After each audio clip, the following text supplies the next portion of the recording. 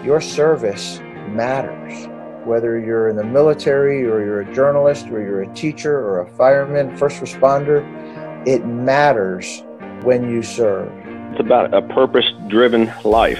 People wanted to ask me how my child wants to be a catcher. What do I tell them? And I said, catch every ball. And in life, isn't that the way it is? We all show some form of valor. Common people doing uncommon things.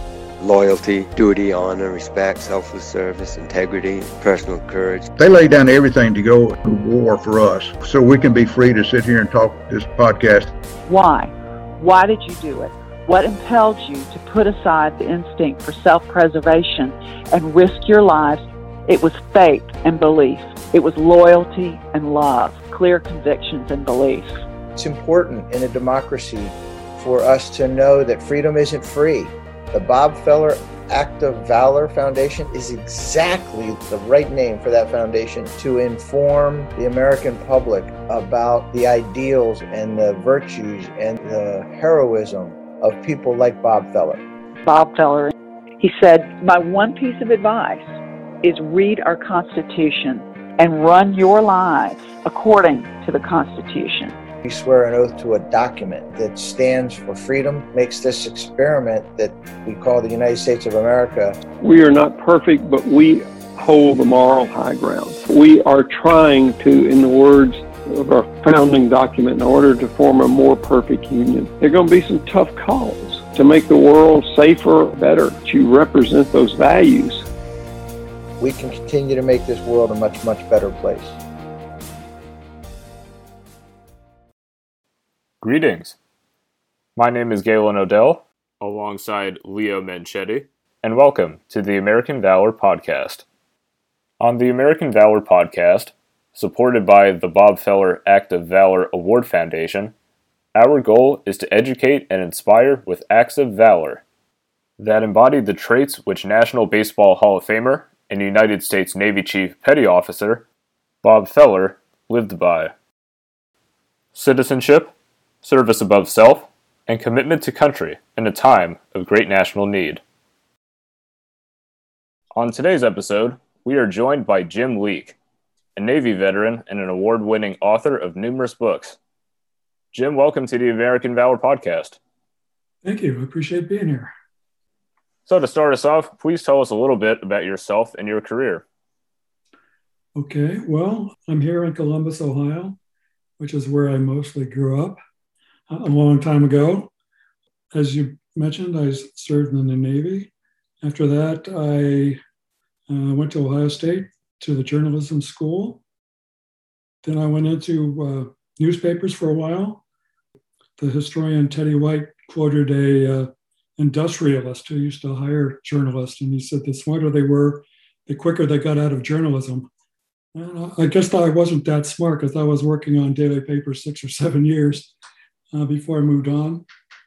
Then I worked in the technology trades. I worked in industry for a while. I worked for various agencies, mostly with technology clients and pharmaceutical clients.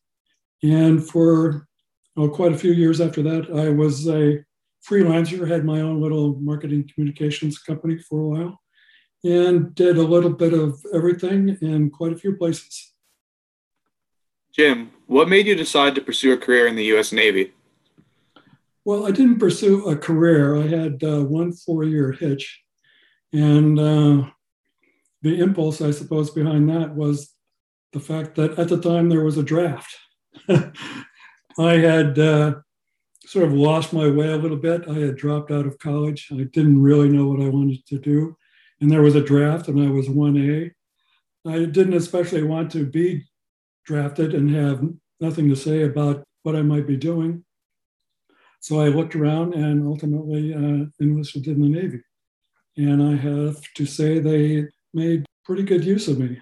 I probably would have been a miserable infantryman, but I made a pretty good communications technician. Interesting. What is the role of a communications technician exactly? That rating is now called cryptologic analyst, I believe. Mm-hmm. I was working in electronic intelligence analysis. Well, that takes quite a while to go through that school. But after that, I worked overseas in Spain for a couple of years with an aerial reconnaissance squadron. We were sort of keeping tabs on North Africa and the Middle East. And then my last year, I was in the Pacific on an aircraft carrier. And we were at the tail end of the Vietnam War. We were in the Gulf of Tonkin the last couple of months before the ceasefire in January 1973. After serving as a communications technician in the Navy during the Vietnam War, what did you decide to do after getting out? Well, truthfully, I didn't know what I wanted to do. I came back home, I re-enrolled at Ohio State, and I was going to school on the GI Bill. And I was dabbling in what interested me. I took as many creative writing courses as they would let me take. I took as many photography courses as they would let me take, and various other things. But still, I didn't quite know what I wanted to do. In fact, I think I threatened to leave school every quarter I was there for like the first 8 quarters until I got onto the campus newspaper, which was called The Lantern. And that's where everything really came together. I just loved The Lantern. I loved the students I worked with. I loved the professor who oversaw the paper, who in fact had a Pulitzer Prize. And that's really where I found my calling, I think. Once you graduated from Ohio State, did you start your journalism career at a local newspaper or a regional newspaper? Well, I went a very long way. I started working for the Pacific Daily News on Guam, believe it or not. At that time, and probably still today, it was a Gannett paper, part of the huge chain. And for some reason I've never quite understood, there were quite a lot of Ohio Staters out there, maybe because we were gullible enough to go. But it was a really interesting experience. And I had been in the Pacific before that, obviously, so I wasn't particularly intimidated about going that far. So I went out there and worked for about a year as a general assignment reporter. I covered the cops for a while, and I did a column for a while.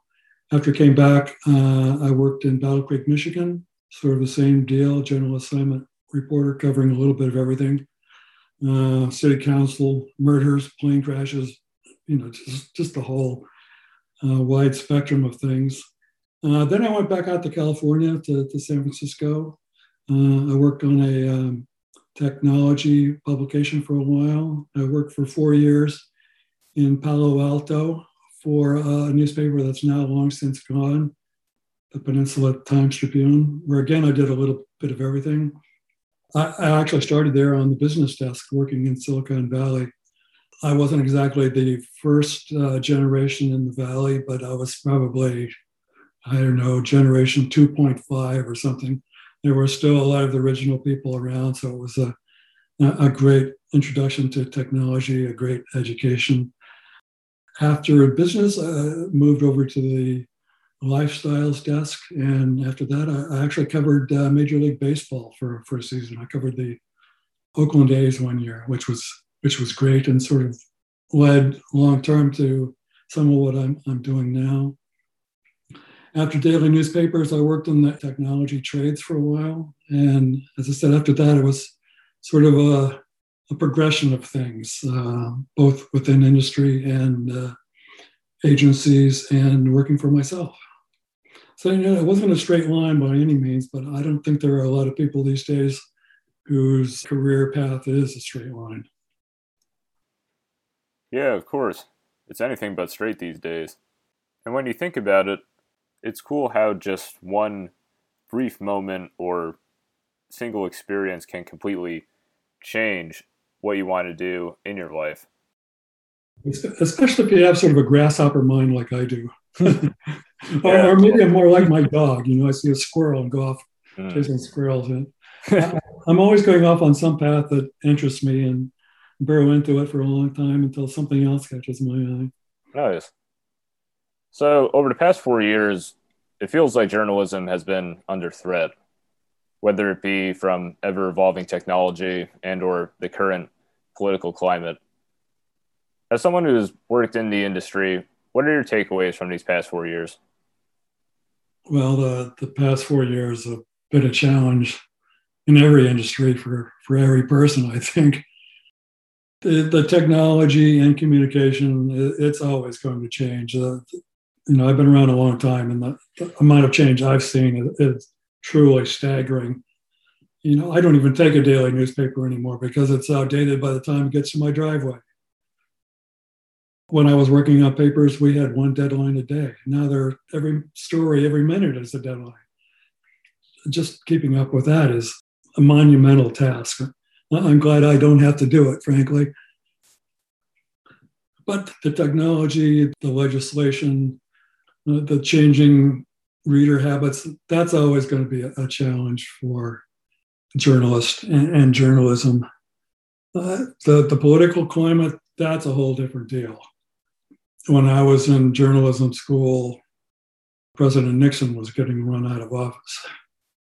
When that was over, I suppose we thought we were safe, that the First Amendment was safe, that journalists were safe. Well, if that's what we thought, we were naive.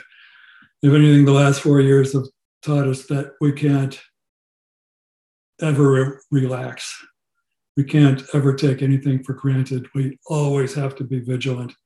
We always have to fight. We can't let things slide. We can't become complacent. We have to follow the truth as best we can, report it as best we can, understand it as best we can, and not put up with untruths and lies and evasions. Yeah, and that's why it's vital to constantly fact check. When it comes to technology, do you think Silicon Valley has had a hand in making journalism feel under threat? I think they might have had a hand in it unintentionally. That's always the law of unintended consequences. You get a new technology and you get all these tremendous things, most of which you would hope for, but then there's always a downside that nobody foresaw, or not very many people foresaw. And that's a challenge too, to make things work for the better, to keep them working for the better.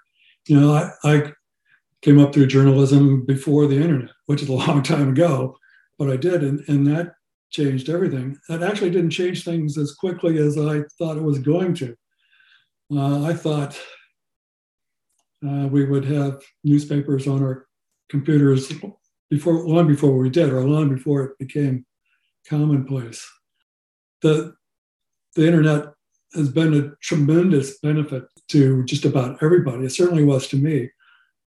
The books I've written in recent years, I couldn't have written it all, or could only have written with a great deal more effort and a great deal more travel, and time in archives. It's unbelievable what I can do now from my office. But it's also unbelievable all the downsides, all the handicaps, all the barriers that the technology has created as well. So, unintended consequences. You've always got to be able to, you always have to be willing to adapt and change and see if you can move things back towards a better direction.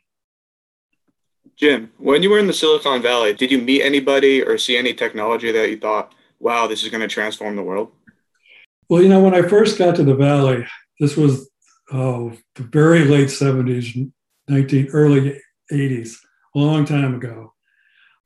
Intel was the big company, and all the founders were still there. And at one time or another, I met and spoke with all three of them. A tremendous opportunity. I still can't believe I was able to do it, and to meet people like them and report on people like them and on the technologies they were creating. Back then they would say that the microchips would be twice as fast and half the cost every 18 months. And I don't think it's quite that rapid today, but still the advances that we see and have always seen are just staggering. When I was in high school a long time ago, a computer filled an entire air-conditioned room. Well, that entire air-conditioned room couldn't begin to do what my phone does now. It's staggering. It really is. So after spending some time as a journalist as well as working in Silicon Valley in the technology industry, what made you decide to become an author? That's a good question. I think even when I was still in college, well, I know I wanted to write a novel even back then. And my advisor, the paper advisor, I should say, knew I wasn't ready for that and sent word to me to, get on with it. Find a job, which is what I did. But after I'd been in newspapers for a number of years, I decided I was ready to write that novel. It was my first book. It was a mystery novel based on a murder case that I had actually covered. So I left the paper in Palo Alto, went abroad just to write the mystery, which in fact eventually got published. But I always figured that I would go back to newspapers. Put that time away. I don't know, it must have let me decompress or something, because I never did go back to newspapers, and I never particularly missed them. You don't realize what a high pressure environment that is while you're in it. But when you get out of it, you go, oh my God, that was intense.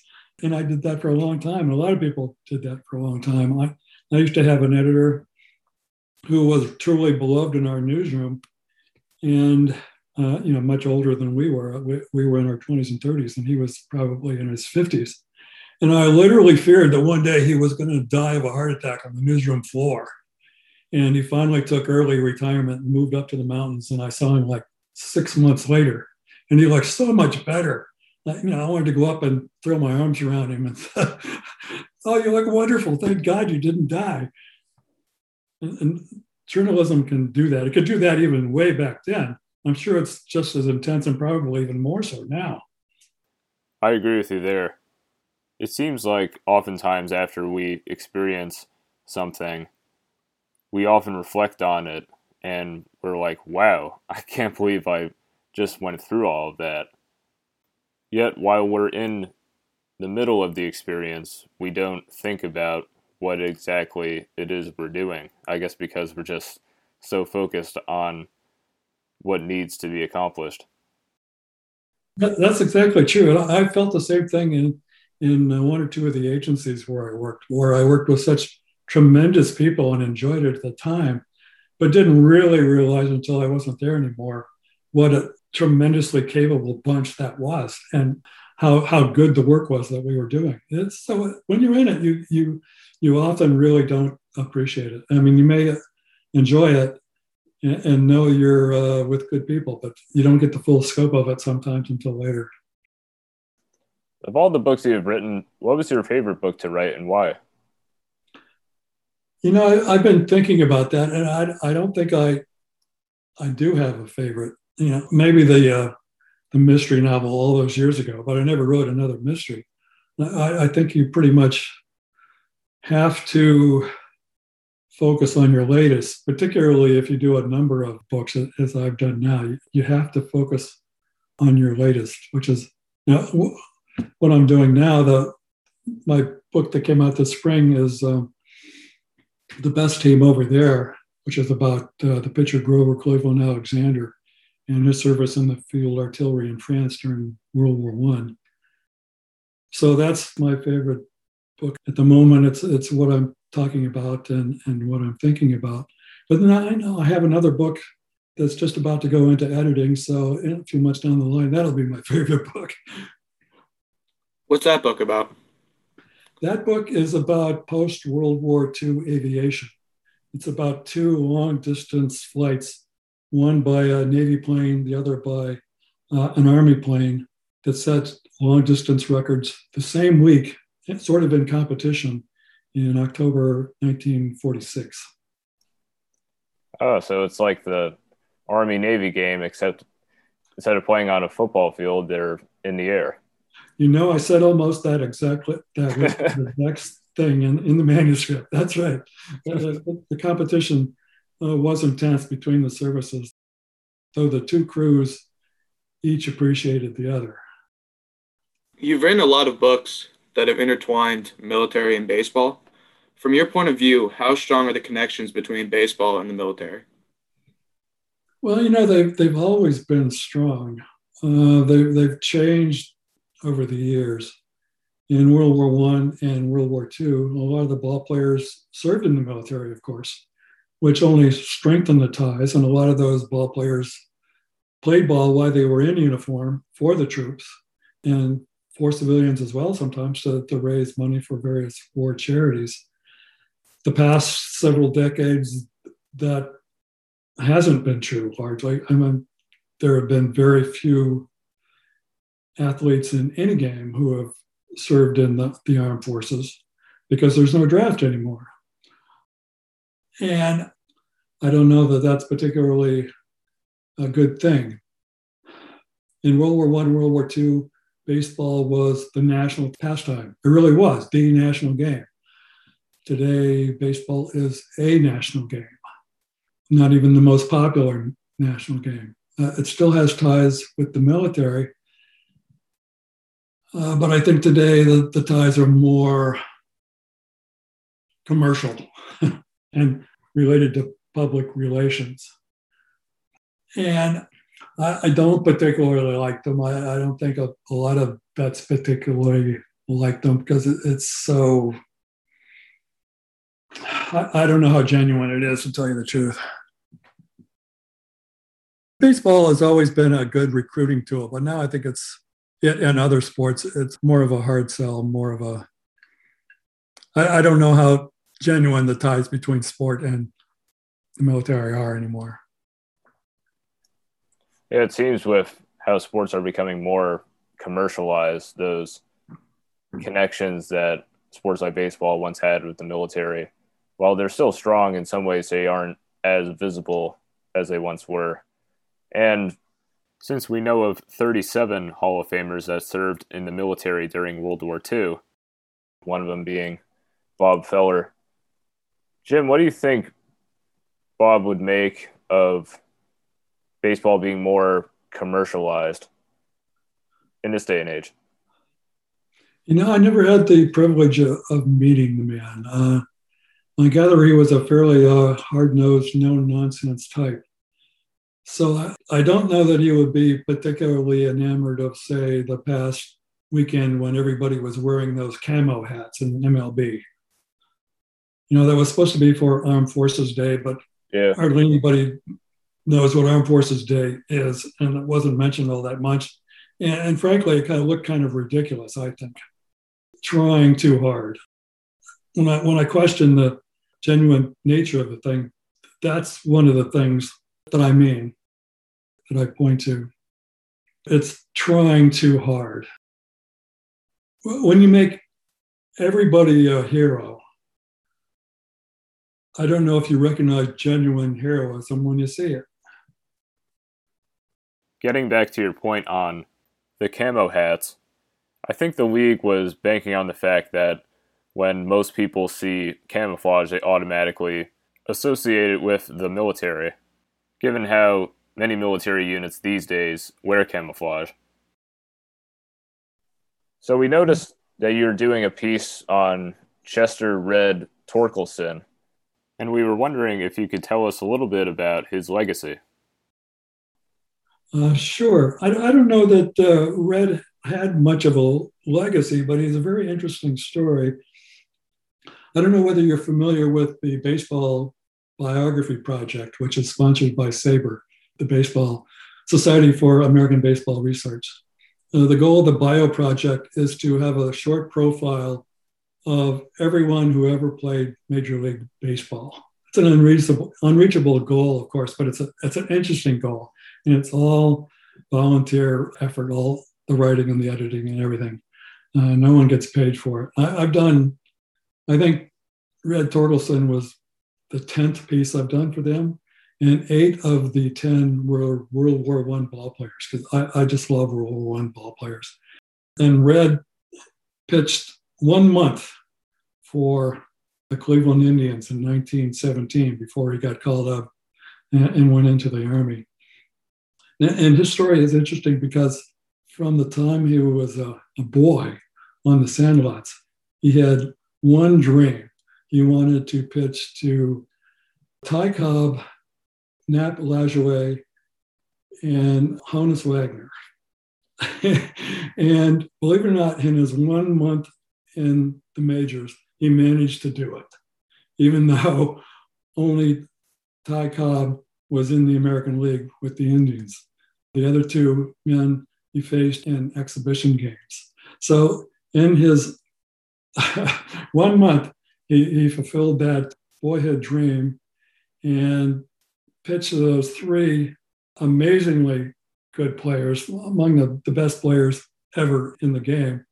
And he went into the Army, and he never got back to the major leagues. He never pitched another inning in the major leagues, but he survived in the minors into the 1920s as a pitcher and as a sort of a sideline comedian, which was popular back then.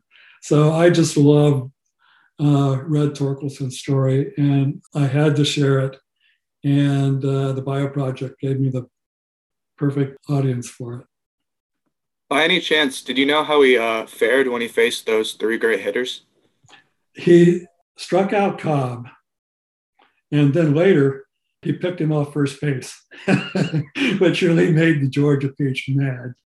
He walked Wagner, and if I'm remembering correctly, Lajoie didn't get a hit off of him, but he had a couple of long fly balls, I think. I would have to go back and read the piece again. It seems he did pretty well. He didn't give up a home. Yeah, they didn't beat him into the ground. He did really well. The story sort of grew afterwards, and some of the newspapers had him striking out all three men. He didn't do that, but he did pretty well for a rookie. What are the most important steps one takes to become a successful author? Well, first of all, you have to have the basic talent. You have to have something in you that impels you to do it well. You can learn to be a better writer, but you can't learn to be a writer. It's got to be within you. And the main thing is, once you get going, is you have to have the discipline. Discipline is everything. You have to do it, well, every day or pretty close to every day. You can't let the task intimidate you. I think a lot of people who want to be writers or authors start out, get a few paragraphs or a few pages and realize how far there is to go, what a monumental task it is to write a book, and just sort of surrender to despair. I really think that happens to most would-be writers. You have to set that aside. You just have to say to yourself, this is what I'm going to do. I'm going to do it a little bit at a time for a very long time until I've got it done. It's as simple as that, really. Jim, a question we often ask our guests on the American Valor podcast involves the word valor. And so, looking back on your career, whether it be as a communications technician in the Navy, being a journalist, working in Silicon Valley, or being an author, what does the word valor mean to you? I've been thinking about that, and I don't think there's one particular type of valor. One sort of valor is we've seen this last year, 15 months, say for the healthcare professionals and the first responders. That's valor. If I've ever seen valor, they have it. Doing a very tough job for the rest of us every day. I don't know how some of those hospital people did it. I really don't. That's valor. And they're just, they're doing their everyday job. And then there's the sort of military valor. I suppose for most people, it's the same kind of thing as the healthcare providers. If you're in the service, you do your job every day. And some people say that's valor. Maybe it is. I don't think very many people who were in uniform at the time would call that valor. They would just, like the healthcare professionals, they would say, well, this is what I'm trained for. That's my job, so I'm doing it. And then there's the extraordinary valor, the type that's inexplicable, to the rest of us. One of the things I was privileged to see when I was in the Navy was I saw John McCain step off the plane from Hanoi. A bunch of us from my ship, they arranged buses, and we went from Subic Bay up to Clark Air Force Base to greet that group of returning POWs. We'd been offshore while they were in prison. Well, that last horrible bombing campaign was going on. And now they were coming home, so we got a chance to go see them. So there were 3 planes, and I think there were 103 or 104 returning POWs, and John McCain was one of them. And the whole fleet knew who he was because his father had been the commander of the Pacific Fleet, St. Pac. So I saw John McCain hobble down that ramp from the plane, fresh back from Hanoi. I saw all those other men get off that plane fresh from Hanoi. It gives me chills just to think about it even now. And today, my next door neighbor, he was also a Vietnam POW. He's a retired Air Force Major General.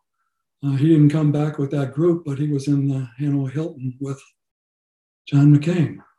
That's valor. That's extraordinary valor that I can't even comprehend. And I don't think most people can. So as with a lot of things, there's a spectrum to valor. And I've been privileged to see sort of much of that spectrum. That was a great answer.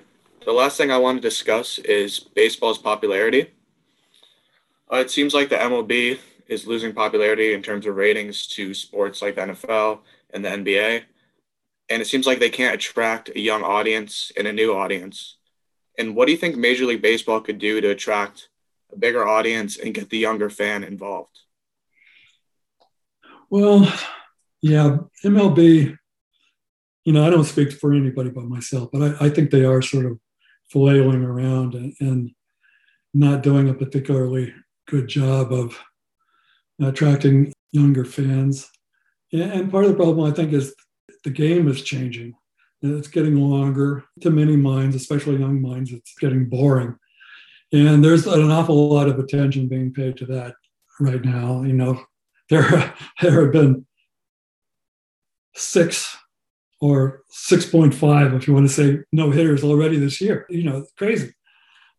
So I think baseball knows it has a problem. I think it's trying to address it. I think a lot of people are talking about it and offering suggestions. I'm no great baseball mind, so I'm not going to offer one particularly. But I think the future of MLB, and I think MLB agrees with it, is in large part overseas. We've been talking about truly international baseball for more than 100 years. The guys that came back from World War I really expected that baseball would take off in Europe. It never did. But in the last 10, 15 years, baseball begun to be popular in England, in the UK, becoming more and more popular in Europe. It's been popular for decades in Asia. Japan has played very good baseball for many decades. Korea is playing very good baseball, which we got to see last year during the pandemic when we didn't have games. The Korean games were on. There's the league in Taiwan. There's been excellent baseball in Latin America and the Caribbean for many decades, and we see more and more players from overseas. And I think in the long run, we'll see franchises overseas as well. I really hope we do. I hope those of us talking about that now don't end up like the doughboys and sports writers from World War I who expected it, but I think there's a lot better chance of truly international competition at the major league level in the years and decades ahead. That's a very interesting point about international franchises. And in terms of all the no-hitters this season, I saw Clayton Kershaw put out that all the no-hitters and batters just not being successful at the plate isn't really good for baseball, in his opinion, because there's just a lack of hits and a lack of entertainment in the games. And he says that even though pitchers are being successful, it might not be good for baseball overall. Yeah, I certainly would agree with him, just speaking for myself. 6 no-hitters and a 7th that they won't count, and it's not even the end of May? That's just crazy. The hits are down, the home runs are up, and a lot of the fans are bored, and a lot of new fans that you might have won, you're not going to get.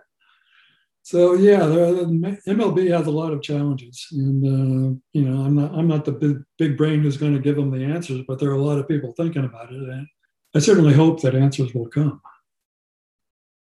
And I agree with you that by globalizing baseball, that can help grow the game and help the sport get to the same level as, say, soccer, which is a very, very popular sport all around the world. Yeah, during World War I, people really thought that was going to happen. It didn't happen a century ago, but it's beginning to happen now. And, last year during the pandemic season, I really enjoyed watching the Korean League on TV. I didn't get up at 4:30 and 5 o'clock in the morning to watch it, but I recorded it and watched it at my leisure in the afternoon. It was very good baseball. It wasn't quite major league level, but it was certainly AA or AAA level, I would say. And I hope Korea and Japan and South America and Europe, I hope all those leagues keep growing and keep improving and giving the American teams a run for their money, as we've expected for more than a century now. Absolutely. Okay, so I think that just about wraps up our interview. Jim, thank you so much for coming on. It was great getting to meet you and speak with you today.